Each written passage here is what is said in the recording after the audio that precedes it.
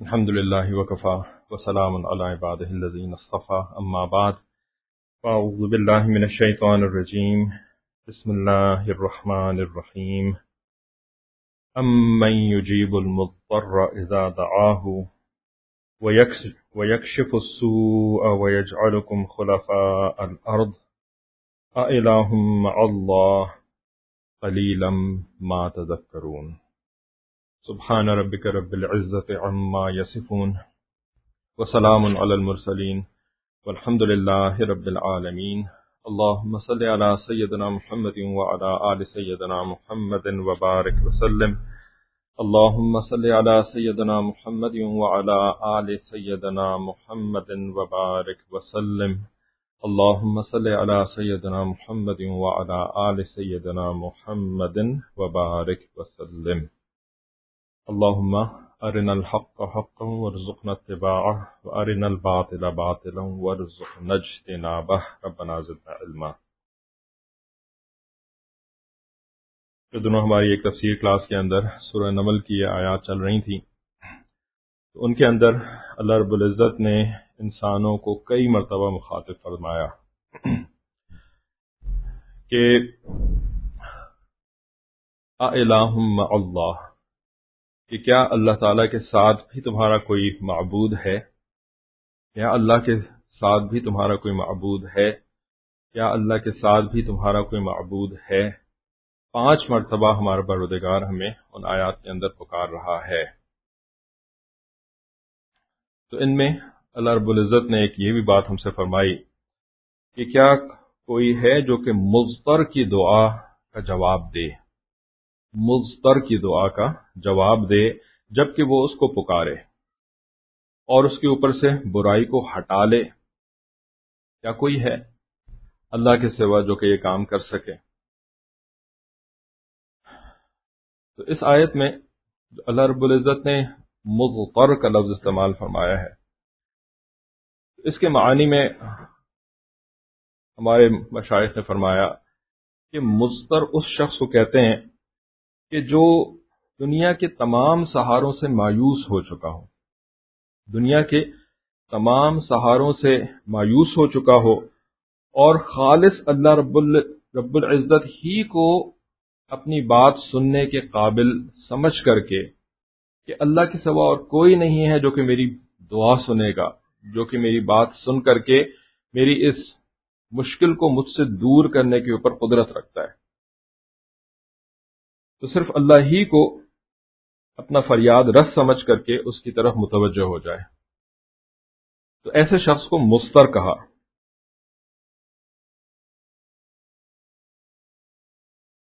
تو اضطرار کی حالت میں جو شخص ہوتا ہے نا، وہ جب اپنے پروردگار کو ایسے مانگتا ہے کہ اس کی ساری امیدیں اب ختم ہو چکی ہوتی ہیں، ہر طرف سے وہ مایوس ہو چکا ہوتا ہے، ہٹ کٹ کر کے اللہ رب العزت سے وہ رجوع کرتا ہے، تو اللہ رب العزت ایسے شخص کی دعا کو رد نہیں کرتے۔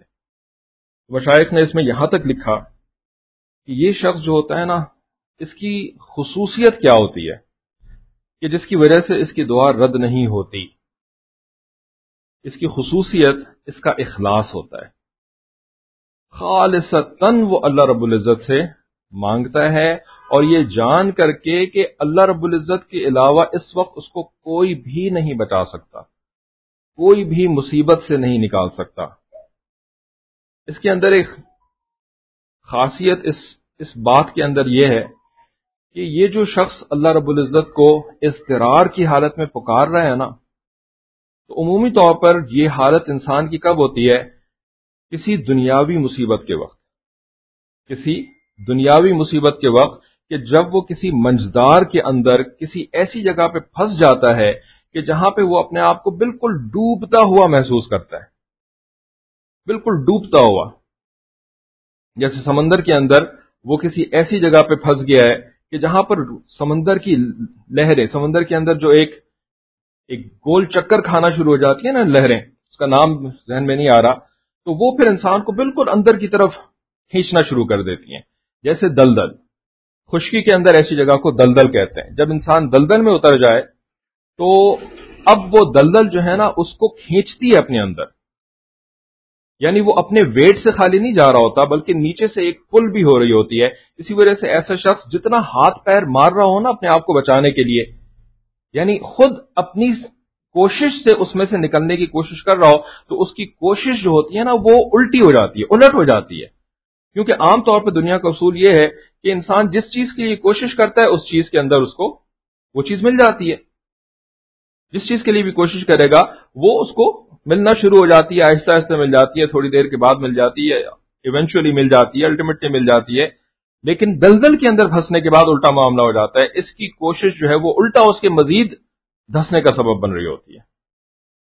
تو جب ایسی کیفیت ہوتی ہے نا انسان کی، چاہے وہ کسی فزیکل پانی والی دلدل کے اندر پھنس رہا ہو، منزدار کے اندر جس کو کہتے ہیں، یا کسی خشکی بڑی قسم کی دلدل کے اندر پھنس رہا ہو، یا وہ اپنی زندگی کی کسی ایسی مشکل کے اندر پھنس گیا ہو کہ جہاں پر وہ کوششیں تو کر رہا ہے، اسباب اختیار کرنے کی کوشش کر رہا ہے کہ کسی طریقے سے میں اس مشکل سے نکل جاؤں، لیکن وہ نکل نہیں پا رہا، بلکہ جتنی کوشش کرتا ہے اتنا زیادہ اس دلدل کے اندر وہ دھستا چلا جا رہا ہوتا ہے.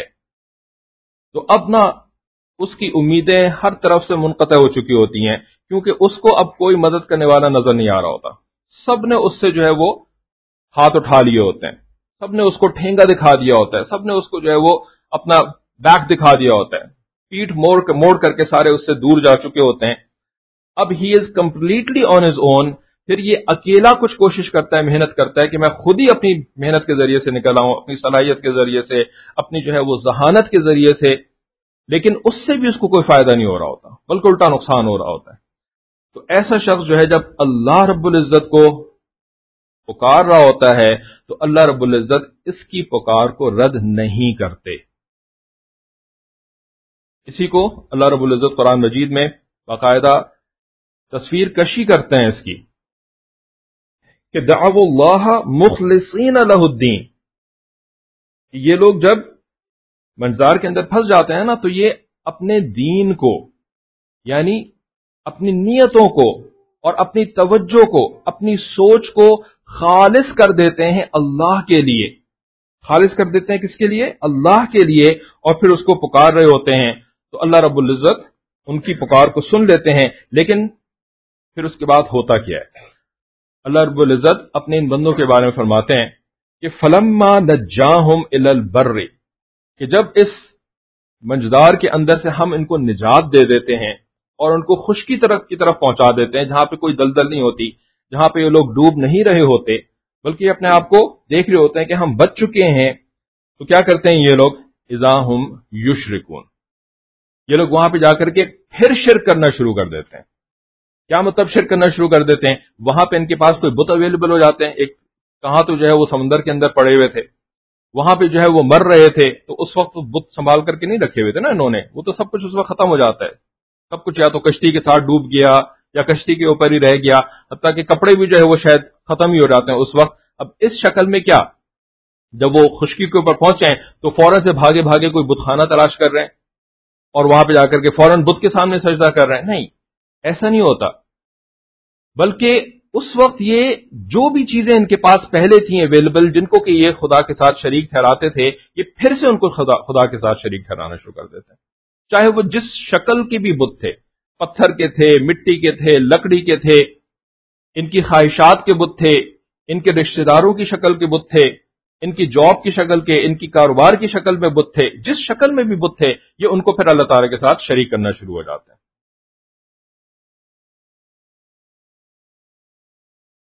تو عمومی طور پر ایسا ہوتا ہے. ہمارا پروردگار ہمیں اپنے کلام کے اندر فرما رہا ہے کہ جب یہ بندے پھنس جاتے ہیں اور اللہ کو پکارتے ہیں اور اللہ ان کو نجات دے دیتا ہے تو پھر یہ شرک کے اندر مبتلا ہو جاتے ہیں. تو اس سے ہمیں کیا پتہ چلتا ہے کہ عموماً ایسا ہی ہوتا ہے بندوں کے ساتھ، عموماً بندے ایسا ہی کرتے ہیں. اب سوال یہ پیدا ہوتا ہے کہ یہ بندے ایسا کیوں کرتے ہیں؟ یہ بندے ایسا کیوں کرتے ہیں؟ ابھی تھوڑی دیر پہلے تو انہوں نے اپنے آپ کو خالص کیا تھا، تھوڑی دیر پہلے تو انہوں نے توبہ کری تھی، تھوڑی دیر پہلے تو ان کے سامنے حقیقت کھل کے آ چکی تھی، حقیقت ان کے سامنے کھل کے آ چکی تھی کہ بھائی کوئی نہیں ہے مدد کرنے والا، کوئی نہیں ہے مدد کرنے والا. اگر ہوتا کوئی مدد کرنے والا تو میری مدد کیوں نہ کرتا؟ اگر فزیکل پانی کے اندر بھی پھنسے ہوئے تھے تو اس وقت لات منات کو پکارتے اور لات منات ان کی یعنی بتوں کے جو نام ہیں وہ ان کی مدد کو آ جاتے تو ان کو پتہ چل جاتا ہاں بھی لات منات اس قابل ہے کہ میری مدد کر سکتے ہیں یہاں پہ، لیکن لات اور منات نہیں آئے۔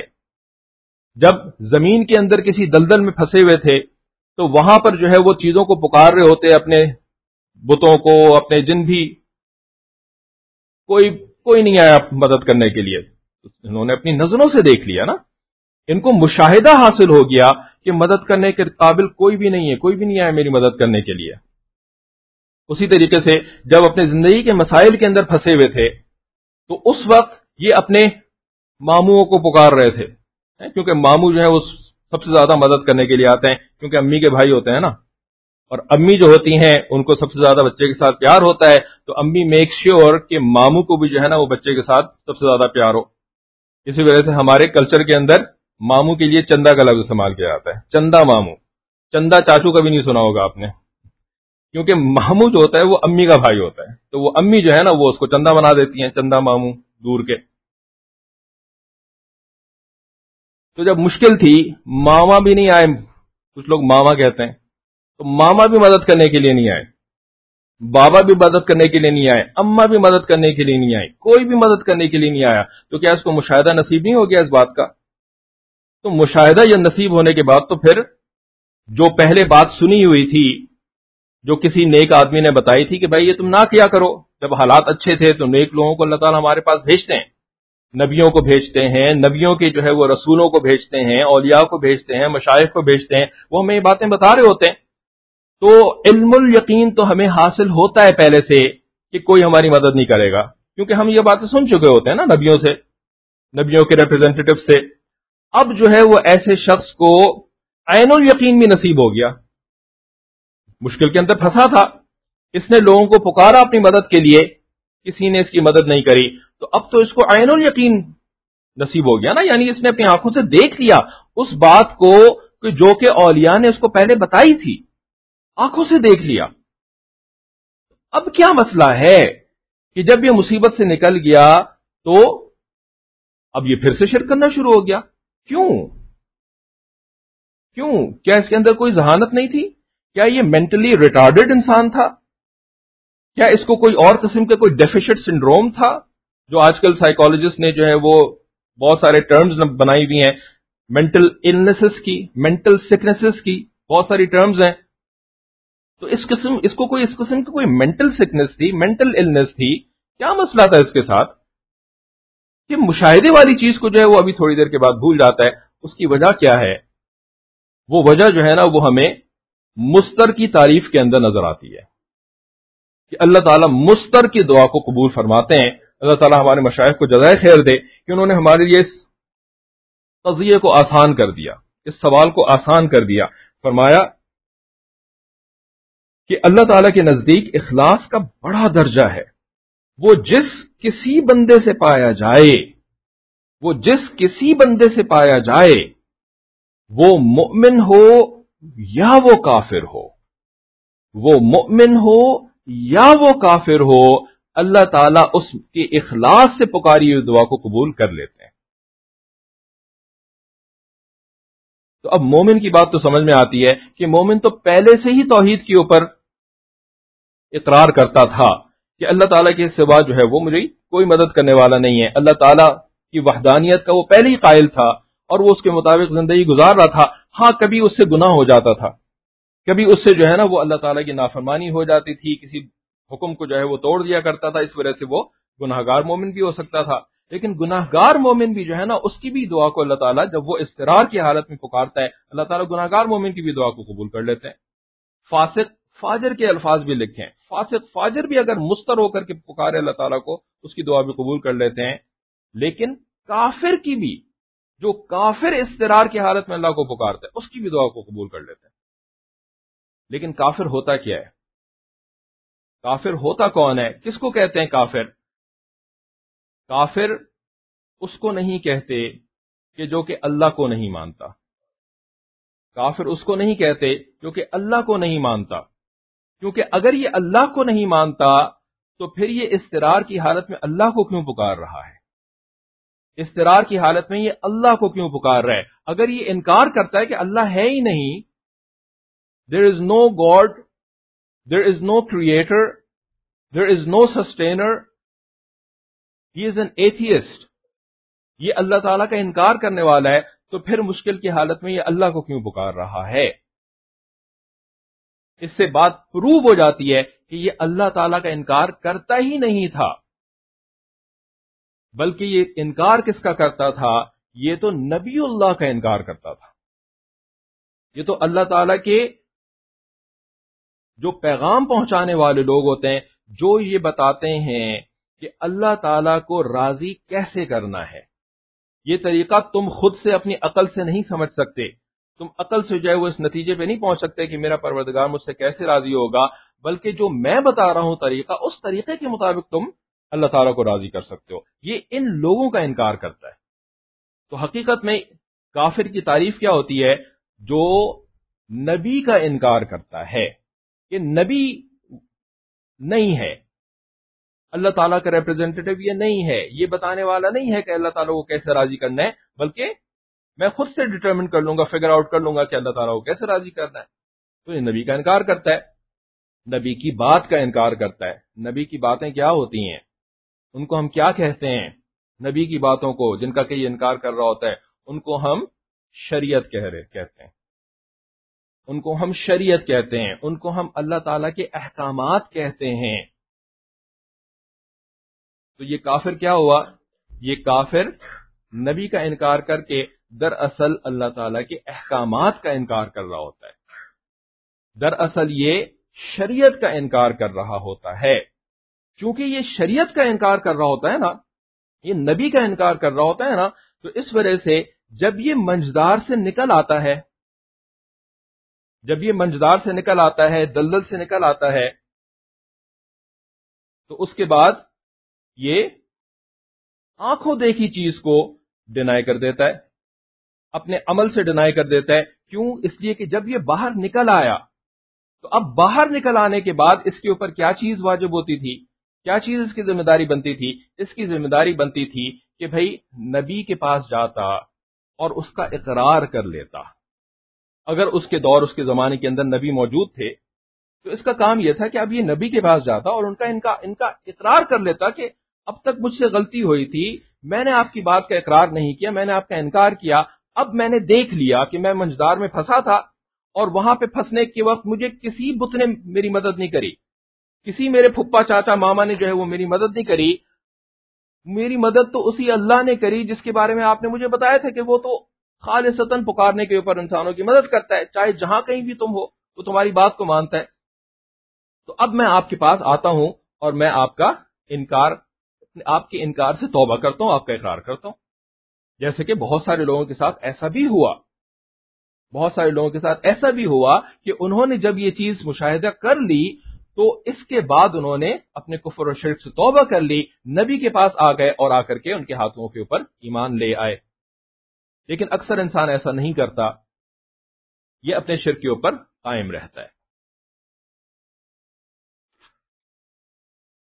اگر اس کے دور کے اندر نبی نہیں تھے تو اس کے دور کے اندر جو ولی ہوتے ہیں، نبیوں کے ریپرزینٹیٹیوز جن کو علماء کہتے ہیں اور مشائخ کہتے ہیں، ولی کی تعریف یہ تو نہیں ہے کہ آسمان کے اوپر اڑنے والا، پانی کے اوپر چلنے والا، آدھا ننگا آدھا ولی، بلکہ ولی تو وہ ہوتا ہے کہ جو کہ متقی ہوتا ہے، پرہیزگار ہوتا ہے اور اللہ کے نبیوں کا وارث ہوتا ہے. العلماء ورثۃ الانبیاء، تو علماء ہی تو ولی ہوتے ہیں، اور کون ولی ہو سکتا ہے؟ باقی جو علماء کی بات ماننے والے ہوتے ہیں وہ بھی ولی ہوتے ہیں. تو ولی کی تو سیدھی سیدھی یہی تعریف ہے، یا تو علماء ولی ہیں یا علماء کی بات ماننے والے ولی ہیں، ان کے علاوہ کوئی تیسرا شخص ولی ہو ہی نہیں سکتا. تو اس کی نگاہوں کے اندر شریعت کی اہمیت اگر بن گئی تب جو ہے نا یہ دوبارہ شرک کی طرف واپس نہیں لوٹے گا. اور اگر اس کی نگاہوں کے اندر شریعت کی اہمیت نہیں آئی، نبی کی اہمیت نہیں آئی، تو پھر یہ کیا ہوگا؟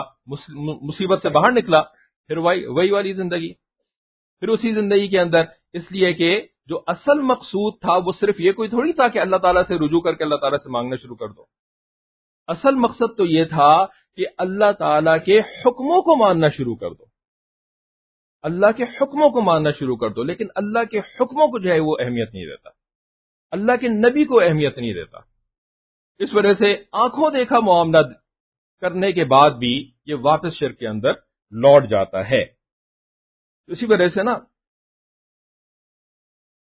ہمارے مشائخ ہمیں بتاتے ہیں کہ انسان کے اوپر دو حالتیں آتی ہیں. ایک وہ حالت ہوتی ہے کہ جس کے اندر اس کی مرضی پوری ہو رہی ہوتی ہے، جیسا وہ چاہتا ہے زندگی کے اندر اس کے ساتھ معاملات ہوں ویسے وہ معاملات چل رہے ہوتے ہیں. اس حالت کو جو ہے وہ خوشی کی حالت کہتے ہیں، نعمتوں والی حالت کہتے ہیں. اور دوسری حالت انسان کے اوپر وہ ہوتی ہے کہ جہاں پر اس کی مرضی پوری نہیں ہو رہی ہوتی، اس کی ایکسپیکٹیشنز کے خلاف معاملات چل رہے ہوتے ہیں. یہ والی حالت کیسی ہوتی ہے؟ یہ حالت ہوتی ہے کہ جس کے اندر اس سے نعمتوں کو اللہ تعالیٰ نے تھوڑا سا پیچھے ہٹا لیا ہوتا ہے، تھوڑا سا حالات اس کے لیے مشکل کر دیے ہوتے ہیں. تو جو خوشی والی حالت ہوتی ہے نا، اس خوشی بلکہ جو غمی والی حالت ہوتی ہے کہ جس وقت یہ مصیبت کے اندر پھنسا ہوا ہے، اس کی مرضی پوری نہیں ہو رہی، غمی والی حالت ہے. اس غمی والی حالت کے اندر اللہ سے رجوع کرنا بندے کے لیے آسان ہوتا ہے. دیکھیں، ایک مشرک ہے نا، کافر ہے نا، جب اس کے اوپر ایسی سچویشن آئی اور اتنی مشکل سچویشن آ گئی کہ کسی نے بھی اس کی مدد کرنے سے انکار کر دیا، سب نے، تو اس کافر نے بھی اللہ تعالیٰ سے رجوع کر لیا. اس گناہگار، اس فاسق، اس فاجر نے بھی اللہ تعالیٰ سے رجوع کر لیا، خالص مخلصین لہ الدین، اللہ تعالیٰ سے جڑ گیا. تو غم کی حالت میں تو گناہگار، فاسق، فاجر، حتیٰ کہ کافر بھی اللہ تعالیٰ سے دعا مانگنا شروع کر دیتا ہے. لیکن جو خوشی کی حالت ہوتی ہے نا، جب ہماری مرضی پوری ہو رہی ہوتی ہے، اس وقت پروردگار کی طرف رجوع کرنا، اس وقت اللہ تعالیٰ کو پکارنا، اس وقت اللہ تعالیٰ سے مانگنا، اس وقت جو ہے وہ جھوٹے سہاروں کو اپنا سہارا نہ سمجھنا، یہ اصل چیلنج ہوتا ہے، یہ اصل مشکل چیز ہوتی ہے. خوشی کی حالت میں اللہ تعالیٰ کے حکموں کو پورا کرتے رہنا، اللہ کی مرضی کے مطابق زندگی گزارنے کی کوشش کرنا، یہ انتہائی مشکل کام ہوتا ہے، انتہائی مشکل کام ہوتا ہے. تو غمی کی حالت میں تو فاسق، فاجر اور کافر بھی اللہ تعالیٰ سے رجوع کر لیتا ہے، اور خوشی کی حالت میں اچھے خاصے دیندار انسان، اچھے خاصے علم رکھنے والے، سمجھ رکھنے والے انسان بھی اللہ تعالیٰ سے غافل ہو جاتے ہیں.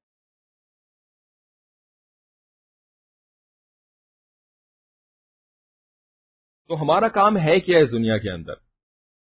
ہمارا کام ہر حالت میں اللہ تعالیٰ سے رجوع کرتے رہنا، غمی کی حالت میں بھی اللہ تعالیٰ سے ہی رجوع کرنا، جھوٹے خداؤں کی طرف نہ جانا، دھوکے بازوں کی طرف نہ جانا، بلکہ سچوں کے پاس جانا. اور دوسرا کام کیا ہے کرنے کا رجوع کے بعد؟ کہ ہمیں اللہ تعالیٰ کے حکموں کو اہمیت دینی ہے، اللہ تعالیٰ کی شریعت کو ہم نے اہم سمجھنا ہے. یہ اصل کرنے کا کام ہے ہمارا.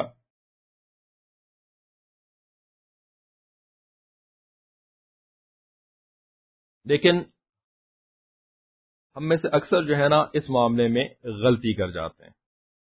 ہم بری حالت میں، غمی کی حالت میں، تکلیف کی حالت میں ہم اللہ تعالیٰ کو پکار تو لیتے ہیں، ہم دین کے قریب بھی آ جاتے ہیں، لیکن ہماری کیفیت یہ اس وجہ سے ہوتی ہے کیونکہ ہم دنیا کی مشکلات کو ہٹانا چاہتے ہیں اپنے اوپر سے. ہم دنیا کی مصیبت کے اندر مبتلا ہوتے ہیں نا، اس وجہ سے ہم دین کی طرف آ رہے ہوتے ہیں یا اللہ تعالیٰ سے رجوع کر رہے ہوتے ہیں. اصل میں ہماری نیت یہ نہیں ہوتی کہ ہم نے اپنے پروردگار کو راضی کرنا ہے، ہم نے دین کو سیکھنا ہے اور دین کے احکامات کے اوپر عمل کرنا ہے. ہماری یہ نیت نہیں ہو رہی ہوتی. اسی وجہ سے نا ہم میں سے اکثر کی کیفیات یا حالات ایسے ہوتے ہیں کہ ہم مستقل مصیبت میں رہتے ہیں، ہم مستقل مصیبت میں رہتے ہیں. کی وجہ کیا بنتی ہے؟ اس کی وجہ یہ بنتی ہے کہ اللہ تعالیٰ تو اندر باہر کا حال جانتے ہیں نا، اللہ تعالیٰ ہماری نیچر کو بھی جانتے ہیں، ہماری طبیعت کو جانتے ہیں، اور ہمارے جو چھپے ہوئے حالات ہوتے ہیں جن کو ہم دوسروں سے تو چھپا کے رکھ رہے ہوتے ہیں، لیکن اللہ تعالیٰ سے تو نہیں چھپا کے رکھ سکتے نا. جو ہم دیواروں کے پیچھے حرکتیں کرتے ہیں، تنہائی کے اندر حرکتیں کرتے ہیں، وہ ساری اللہ تعالیٰ کو پتہ ہوتی ہیں. تو اللہ تعالیٰ یہ دیکھ چکے ہوتے ہیں ہمارے اندر کہ یہ جو میرا بندہ ہے نا، جو کہ نماز پڑھتا ہے اور نماز کے اندر اہدنا الصراط المستقیم اور ایاک نعبد و ایاک نستعین والی دعائیں وغیرہ مجھ سے مانگتا ہے، یہ بندہ جو ہے نا، یہ دراصل میری عبادت کیوں کر رہا ہے، میرے دین کے راستے کے اوپر کیوں چل رہا ہے؟ کیونکہ اس کی زندگی کے اندر آئی ہوئی ہے مصیبت. یہ اس مصیبت کو ٹالنے کے لیے جو ہے نا وہ بس یہ عبادت کر رہا ہے. اگر میں اس کی مصیبت کو اس کے اوپر سے ٹال دوں گا نا، تو پھر یہ پلٹ کے مجھے پوچھے گا بھی نہیں، یہ مجھے پلٹ کر کے پوچھے گا بھی نہیں.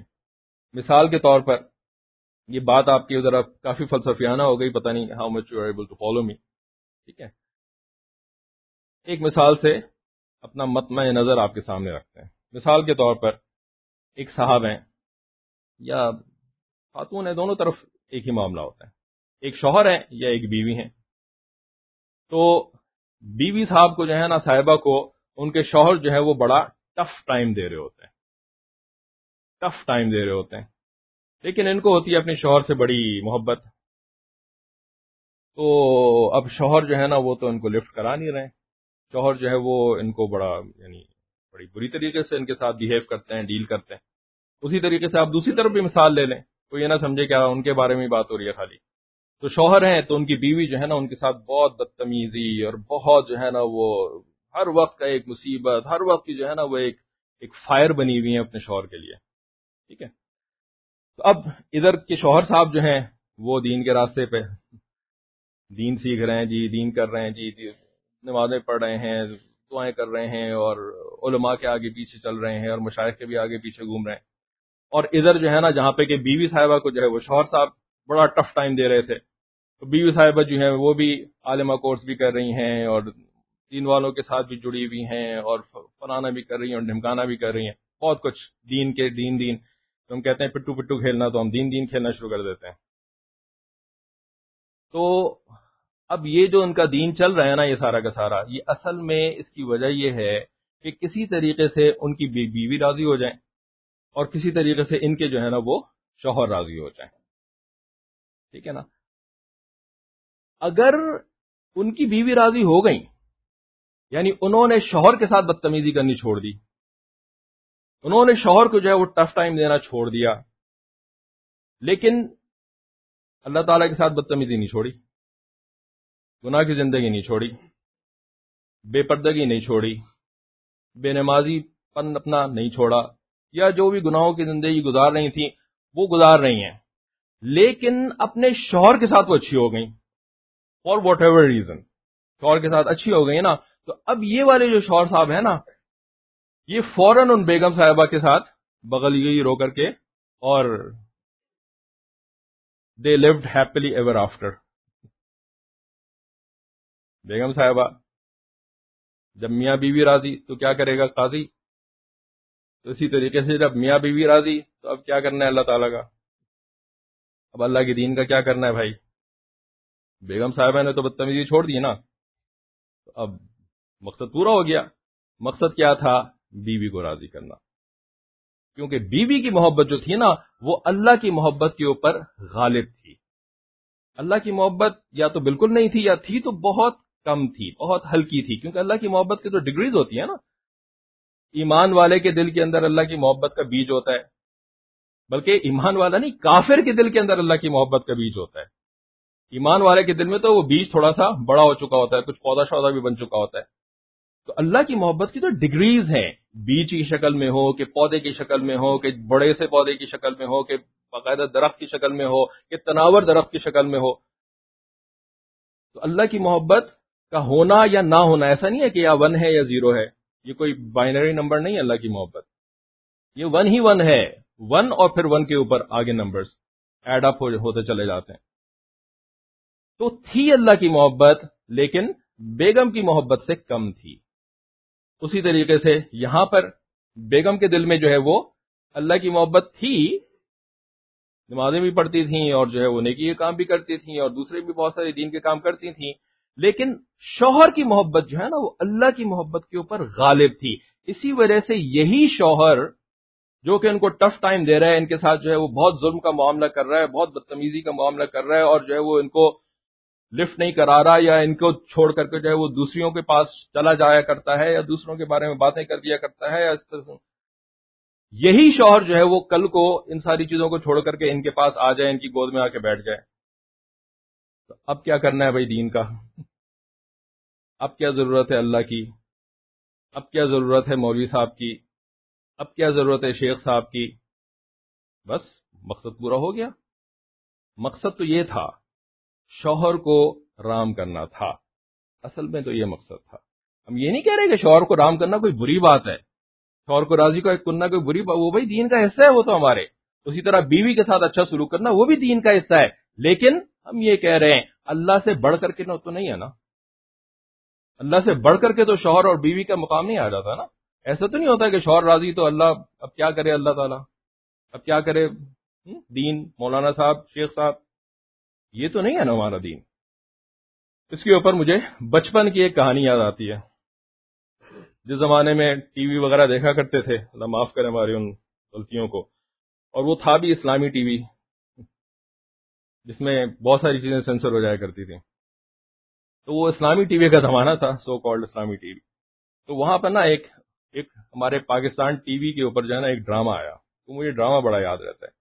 وہ ڈرامہ کیا تھا کہ ایک صاحب جو ہیں وہ ٹیلی فون ڈپارٹمنٹ کے اندر جو ہے نا وہ کچھ بہت بڑے عہدے کے اوپر تھے، ٹیلی فون ایکسچینج کے اندر، اور ان کی بیگم صاحبہ شادی شدہ تھے، گھر میں بیگم صاحبہ ہوتی تھی، تو ان دونوں کے درمیان یعنی ٹیلی فون ڈپارٹمنٹ کے ایگزیکٹو صاحب اور ان کی بیگم صاحبہ کے درمیان ہو گئی انبن، لڑائی جھگڑا ہو گیا، اور ان کے درمیان جو ہے نا وہ بات چیت بند ہو گئی اور بالکل علیحدگی کے حالات پیدا ہو گئے۔ اچھا، ایک صاحب جو ہے نا وہ ٹیلی فون ایکسچینج کے اندر کام کرتے تھے، بالکل ٹیلی فون آپریٹر جو ہوتے ہیں نا، جو بالکل سوئچنگ اسٹیشن کے اوپر کام کر رہے ہوتے ہیں، کہ جہاں پر جو ہے نا وہ جتنے ٹیلی فون کالز جاری ہوتی ہیں نا ایک جگہ سے دوسری جگہ، تو he has access to anything and everything, وہ دوسروں کی فون کال سن سکتے ہیں۔ ہم نے دیکھا ہے اس زمانے میں جب نیا نیا ٹیلی فون لگا تھا گھر کے اندر، ٹیلی فون ایکسچینج، تو وہ صاحب وہاں پہ بیٹھتے تھے، تو انہوں نے کیا حرکت شروع کری ہوئی تھی کہ وہ لوگوں کی فون کال سنا کرتے تھے اپنے فارغ ٹائم میں بیٹھ کر کے، اچھا انٹرٹینمنٹ ہوتی تھی۔ تو ایک دن جو ہے نا انہوں نے ان ایگزیکٹو صاحب کی اور ان کی بیگم کی فون کال سننی، ان کو پتا چل گیا کہ گھر کے اندر جو ہے نا وہ کیا ہو رہا ہے اور کن کے درمیان ہو رہا ہے، میرے باس اور میری باس کی بیگم کے درمیان ہو رہا ہے۔ اب انہوں نے کیا کیا، انہوں نے جو ہے نا پھر بیگم صاحبہ سے فون پہ بات کرنی شروع کر دی اور ان کو نصیحتیں کرنی شروع کر دی کہ وہ کیسے اپنے شوہر کے ساتھ اپنا معاملہ کریں، ٹھیک ہے، کہ شوہر کو جو ہے نا وہ کیسے رام کریں، شوہر کو کیسے جو ہے وہ خوش کریں، اور شوہر کی ناراضگی سے جو ہے وہ کیسے بچیں، جو غلطیاں وہ کر رہی ہیں شوہر کے ساتھ ڈیل کرنے میں، تو وہ ان غلطیوں کو کیسے ختم کریں۔ بڑے ماشاءاللہ میرج کاؤنسلر ٹائپ کے آدمی تھے لگتا ہے۔ تو انہوں نے خوب دیر تک جو ہے نا وہ پورا ڈرامہ یہی چلتا رہا کہ وہ نصیحتیں کرتے ہیں اور بیگم صاحبہ نے جو ہے نا وہ بالآخر ان کی نصیحتوں کو سننا شروع ہو گئی، ماننا شروع ہو گئی، اور دوسری طرف انہوں نے شوہر صاحب کے ساتھ بھی کچھ شروع کر دیا اسی طرح کی بات، ان کو بھی بڑی نصیحتیں کرنی شروع کریں کہ آپ بیگم صاحبوں کو ایسے رکھا کریں، ایسے ان کے ساتھ نہیں کیا کریں، ایسے جو ہے وہ زبان استعمال نہیں کیا کریں، ایسے ان کو جو ہے وہ آپ توجہ دیا کریں، وغیرہ وغیرہ۔ تو شوہر صاحب بھی جو ہے وہ اچھا، ان کو ڈائگنوسس جو انہوں نے کیا نا مسئلے کا ڈائگنوسس یہ ان کو سمجھ میں آیا کہ مسئلہ پیدا کیوں ہوا۔ وہ یہ سمجھ میں آیا تھا کہ شوہر صاحب کے جو دفتری معاملات ہوتے ہیں نا، ان دفتری معاملات کے اندر بیگم صاحبہ جو ہے نا وہ دخل اندازی کیا کرتی ہیں، تو یہاں پر جو ہے نا وہ مسئلہ کھڑا ہو جاتا ہے۔ شوہر صاحب برداشت نہیں کرتے کہ بھئی تم میرے گھر کی بیوی ہو، تم جو ہے وہ یہ کیا، مجھے کیسے کرنا چاہیے، مجھے کیسے نہیں کرنا چاہیے، میرے دفتری معاملات کے اندر تم جو ہے نا وہ انٹرفیئر نہیں کیا کرو، ٹھیک ہے نا۔ تو یہ اصل کاز بن رہی تھی ان دونوں کی لڑائی کی۔ تو انہوں نے نا جو وہ میرج کاؤنسلنگ کر رہے تھے نا، ادھر سے بیوی سے بات کر رہے ہیں، ادھر سے شوہر سے بات کر رہے ہیں، اس دوران انہوں نے دونوں سے جو ہے نا وہ وعدہ لے لیا کہ جی آپ جو ہے وہ گھر کے اندر بیگم کے ساتھ ایسے رہیں گے، اور دوسری طرف بیگم صاحبہ سے وعدہ لے لیا کہ آپ جو ہے نا وہ اپنے شوہر کے دفتری معاملات کے اندر بالکل انٹرفیئر نہیں کیا کریں گے، بلکہ آپ ان کی بات کو جو ہے وہ سپورٹ کیا کریں گے، آپ ان کو ریسپیکٹ کیا کریں گے، جیسے آج کل کافی بات ہو چکی ہے ہمارے ہاں۔ دونوں نے ان کی بات مان لی، اور بالآخر جو ہے نا وہ دن آیا کہ جب دونوں میاں بیوی جو ہے نا وہ اکٹھے ہو گئے، سارے کے سارے مسئلے حل ہو گئے۔ اب اس کے بعد جو ہے نا ان سے ہو گیا ایک بلنڈر، بہت بڑا بلنڈر ہو گیا ان سے. یہ انہوں نے جب دیکھا کہ جی میری محنتیں رنگ لے آئی ہیں اور you can see the fruits of my efforts, تو اب جو ہے نا یہ بڑا خوش بڑے اچھے اچھے کپڑے شپڑے پہن کر کے یہ ان کے گھر پہ پہنچے اور انہوں نے آ کر کے یہ بھانڈا پھوڑ دیا کہ جی وہ جنہوں نے آپ کے درمیان سارے کے سارے مسئلے حل کروائے نا وہ تو میں ہی تھا. ان کو توقع شاید یہ لگ گئی تھی کہ ان کو تو آگے سے بڑے انعامات ملیں گے اور بڑے وہ لوگ خوش ہوں گے اور بڑے ان کو جو ہے وہ فائدے ہوں گے، اس سے جاب میں بھی شاید ان کو پروموشن مل جائے. جب ایگزیکٹو صاحب کو پتا چلا کہ یہ تو میرے ہی دفتر کا میرا ہی جو ہے نا وہ رپورٹی ہے اور یہ تو ایک انلیگل کام کر رہا تھا، یہ تو لوگوں کے درمیان بیٹھ کر کے ان کے فون کال سن رہا تھا جو کہ بالکل بھی لیگلی الاؤڈ نہیں ہے، اس نے تو انتہائی ان پروفیشنل قسم کا کام کیا ہے. انہوں نے کہا کہ جی یہ آپ نے بہت غلط کام کیا ہے، چاہے جو بھی اس کا نتیجہ نکلا لیکن I am bound to fire you. ٹھیک ہے نا، میرے جاب کا تقاضا یہ ہے، رولز اینڈ ریگولیشنز یہ ہیں کہ کوئی بھی شخص ایسا کام کرے تو اس کو جو ہے وہ جاب سے نکال دیا جائے. اب ان کے تو پیروں تلے زمین نکل گئی، ان کے تو پیروں تلے زمین نکل گئی اور ان کو تو دن میں تارے نظر آ گئے. اب انہوں نے کہا یہ کیا ہو گیا بھائی، میری تو جاب بھی گئی، میں نے تو نیکی کا کام کیا تو میری تو جاب بھی گئی. اب جو ہے نا انہوں نے بیگم صاحبہ کی طرف دیکھا کہ بیگم صاحبہ آپ تو میری مدد کریں، میں نے کتنی آپ کو اچھی باتیں سکھائی تھی، آپ کا دیکھیں گھر جو ہے وہ ٹوٹتے ٹوٹتے بچ گیا. بیگم صاحبہ نے آگے سے جواب دیا کہ دیکھیں آپ ہی نے تو مجھ سے وعدہ لیا تھا نا کہ جی میں اپنے شوہر کے دفتری معاملات کے اندر انٹرفیئر نہیں کروں گی، تو اب میں کیسے کروں انٹرفیئر؟ تو آئی ایم سوری، میں مجبور ہوں، میں اس وقت آپ کی کوئی مدد نہیں کر سکتی. دوسری طرف انہوں نے شوہر کی طرف دیکھا تو شوہر نے بھی اسی قسم کی ان کو جواب دے دیا، تو بالآخر یہ منہ لٹکائے ہوئے وہاں سے واپس آ گئے. تو مجھے یہ واقعہ یاد آتا ہے جب کسی ایسے شوہر سے یا کسی ایسی بیوی کے ساتھ ہم ڈیل کرتے ہیں نا کہ بھائی اللہ کے ساتھ تعلق بنانا اصل مقصود تو ہمارا یہ تھا، ہمارے شیخ نے ہمارے بزرگوں نے جو ہمیں کام لگایا تھا وہ کیا تھا کہ بندے کا جو ہے وہ اللہ کے ساتھ تعلق بناؤ. ٹھیک ہے، بندے کا تعلق اللہ سے بناؤ، لیکن جب اندر جا کر کے حالات دیکھتے ہیں تو پتہ چلتا ہے یہ بندے کا اللہ سے کیا تعلق بنے گا، اس کا تو اپنے گھر کے اندر ظلم کا معاملہ چل رہا ہے.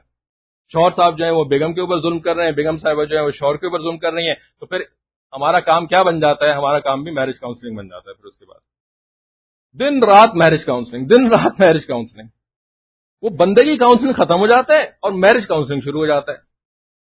لیکن کچھ نفوس تو ہوتے ہیں ایسے کہ جن کا اصل مقصد تھا اللہ کو راضی کرنا، وہ تو بیچ میں حالات ایسے کھل کر کے آ گئے کہ بھئی جب تک آپ بندوں کے اوپر ظلم کرنا نہیں چھوڑیں گے اس وقت تک آپ اللہ تعالیٰ کو راضی نہیں کر سکتے. لیکن کچھ نفوس بلکہ زیادہ تر نفوس ایسے ہوتے ہیں کہ جن کو کوئی خاص سروکار نہیں ہوتا اللہ کو راضی کرنے سے. ان کا سارا کا سارا مسئلہ یہی ہوتا ہے کہ ان کی بیگم کے ساتھ جو چل رہی ہے نا وہ ٹھیک ہو جائے. تو اب ان کو کوئی بتا دیتے کہ بھئی یہ والے شیخ صاحب ہیں نا، ان کے پاس بڑا ٹائم ہے، یہ واٹس ایپ کے اوپر بھی اویلیبل ہیں اور یہ جو ہے نا وہ لوگوں کے میسیجز کے جواب بھی دیا کرتے ہیں، اور یہ میرج کاؤنسلنگ بڑی اچھی کیا کرتے ہیں. مثالی عورت اور مثالی مرد کے اوپر بھی جو ہے نا وہ بیانات بھی کر رہے ہیں آج کل. ہمارے حضرت کا بھی یہی معاملہ تھا الحمدللہ. تو چلو ان کے پاس چلتے ہیں میرج کاؤنسلنگ کے لیے. وہ بندگی کاؤنسلنگ کے لیے نہیں آ رہے ہوتے، وہ میرج کاؤنسلنگ کے لیے آ رہے ہوتے ہیں. اور اگر ان کی میرج کاؤنسلنگ کا مسئلہ حل ہو جائے، ٹاٹا بھائی بھائی، شیخ صاحب it was nice knowing you, we had a good time with you, بس اب ہمارا مسئلہ حل ہو گیا، السلام علیکم.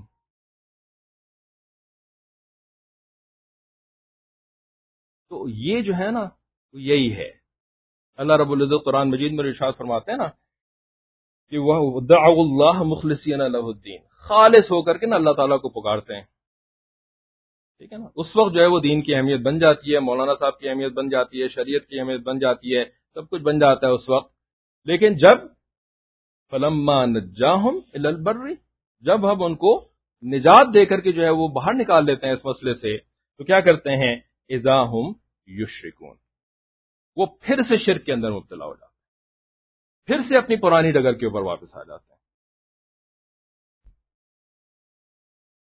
تو دین جو ہے نا وہ ہمارے صرف دنیاوی مسئلے حل کرنے کے لیے تو نہیں آیا تھا نا، دین تو ہمارے آخرت کے مسئلے حل کرنے کے لیے آیا تھا، ہماری قبر کے مسئلے حل کرنے کے لیے آیا تھا. لیکن ہم نے دین کو ریڈیوس کر کے جو ہے نا وہ ایک دنیا کی چیز بنا دی ہے، ایک دنیا کے مسئلے حل کرنے والی چیز بنا دی ہے. صرف اگر ہم صرف نہ بناتے ہیں نا اس کو دنیا کے مسئلے حل کرنے والی چیز، تو مسئلہ نہیں تھا، کیونکہ دین تو دنیا اور آخرت دونوں کے مسئلے حل کرنے کے لیے آیا ہے، لیکن ہم نے اس کو خالصتاً دنیا میں محصور کر کے رکھ دیا ہے۔ یہ دین کے ساتھ بہت بڑی زیادتی ہے ہماری، بلکہ دین کے ساتھ کیا زیادتی ہوگی؟ ہماری زیادتی اپنے آپ کے ساتھ ہے، کیونکہ ہم کسی کا کوئی نقصان نہیں کر رہے سوائے اپنے آپ کا نقصان کر رہے ہوتے ہیں۔ تو ہمیں اپنے اس رویے سے، اپنے اس مزاج سے، اپنی اس سوچ سے توبہ کرنے کی ضرورت ہے۔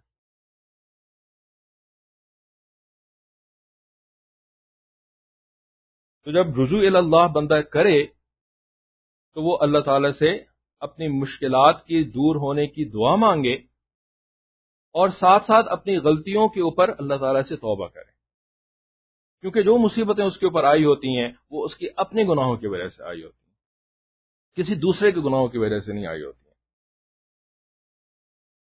اور ایک چیز جو کہ اس دور زمانے کے اندر ایک ایسنشل انگریڈینٹ بن گیا ہے اس رجوع کا، وہ یہ ہے کہ ہمیں گناہوں کا اور اللہ کے حکموں کا علم حاصل کرنے کی بھی ضرورت ہے، کیونکہ ہم گناہوں سے توبہ جو کر رہے ہوتے ہیں نا، تو ہم صرف ان گناہوں سے توبہ کر رہے ہوتے ہیں کہ جن کو کہ ہم گناہ سمجھ رہے ہوتے ہیں، جن کی تعداد عموماً جو ہے وہ بہت ہی تھوڑی سی ہوتی ہے۔ حالانکہ بہت سارے ایسے گناہ ہوتے ہیں کہ جو کہ ہم کر رہے ہوتے ہیں لیکن ہم ان کو گناہ سمجھ ہی نہیں رہے ہوتے۔ تو جب تک ہمیں یہ شعور، یہ آگاہی حاصل نہیں ہوگی کہ ہم کون کون سے گناہ کر رہے ہیں، تو ہماری توبہ مکمل ہی نہیں ہو سکتی، ہماری توبہ ہی ادھوری رہے گی۔ اور یہ ادھوری توبہ جو ہے نا، یہ توبہ ہوتی ہی نہیں ہے۔ یہ ادھوری توبہ، یہ توبہ ہوتی ہی نہیں ہے، کچھ دھوکے کی ٹٹپنجیا قسم کی کوئی چیز ہوتی ہے۔ اسی وجہ سے جب رجوع کی بات سمجھائی جاتی ہے آج، تو ضروری ہو جاتا ہے کہ اس کے اندر فرائض کا علم حاصل کرنا بھی اس کا حصہ بنایا جائے، کیونکہ اس دور کے اندر دین کے فرائض، احکامات کا، شریعت کا علم جو ہے وہ مسلمانوں سے رخصت ہو چکا ہے، دور ہو چکا ہے، خصوصاً عوام الناس سے تو بالکل ہی دور ہو چکا ہے۔ اور ایون جو کتابیں پڑھے ہوئے علماء ہوتے ہیں نا، ان میں سے بھی جو جونیئر ہوتے ہیں، ان کو بھی صرف ظاہری اعمال کا علم ہوتا ہے، مقاصد شریعہ کا علم اور سمجھ شعور ان کے پاس بھی نہیں ہوتا، جنہوں نے محض کتابیں پڑھی ہوتی ہیں، جب تک کہ ان کو مشائخ کی اور اکابر کی صحبت حاصل نہ ہو جائے، جب تک وہ بھی جو ہے وہ جا کر کے اپنی اصلاح نہ کروا لیں اور صحبتی دین حاصل نہ کرنے، ایون کتابیں پڑھنے والوں کو بھی جو ہے وہ سارے گناہوں کا علم نہیں ہوتا کہ وہ کیا کیا کر رہے ہیں، تو عوام الناس کو کہاں سے علم ہوگا پھر؟ تو اللہ تعالیٰ سے دعا ہے کہ اللہ تعالیٰ ہمیں بات کی سمجھ اور عمل کی توفیق عطا فرمائے۔ وآخر دعوانا ان الحمدللہ۔ دعا سے پہلے توبہ کلمات پڑھائے جاتے ہیں، تو سب اپنے دل کے اندر یہ نیت کر کے کہ ہم سے جو بھی غلطیاں کوتاہیاں ہو گئی ہیں، ہم سب سے سچی پکی توبہ کی نیت کرتے ہیں، اور اس نیت کے ساتھ ان کلمات کو پیچھے پیچھے دہرا لیں۔ اللہ تعالیٰ سے دعا ہے کہ ان کلمات کی برکت سے، اکابرین کی اتباع کی برکت سے، اللہ تعالیٰ ہمیں ہمارے گناہوں کا صحیح شعور بھی عطا فرما دیں گے، اور سیکھنے کی توفیق بھی عطا فرما دیں گے، علم حاصل کرنے کی توفیق بھی عطا فرما دیں گے، تاکہ ہم واقعی گناہوں سے توبہ کرنے والے بھی بن جائیں۔ اس ریئلائزیشن کے ساتھ ہم ان کلمات کو پیچھے دہراتے ہیں۔ بسم اللہ الرحمن الرحیم۔ لا الہ الا اللہ محمد رسول اللہ، آمنت باللہ وملائکتہ وکتبہ ورسلہ والیوم الآخر والقدر خیرہ وشرہ من اللہ تعالی والبعث بعد الموت۔ آمنت باللہ کما ہوا باسمائہ وصفاتہ وقبلت جمیع احکامہ اقرار باللسان وتصدیق بالقلب۔ اشہد ان لا الہ الا اللہ واشہد ان محمدا عبدہ ورسولہ۔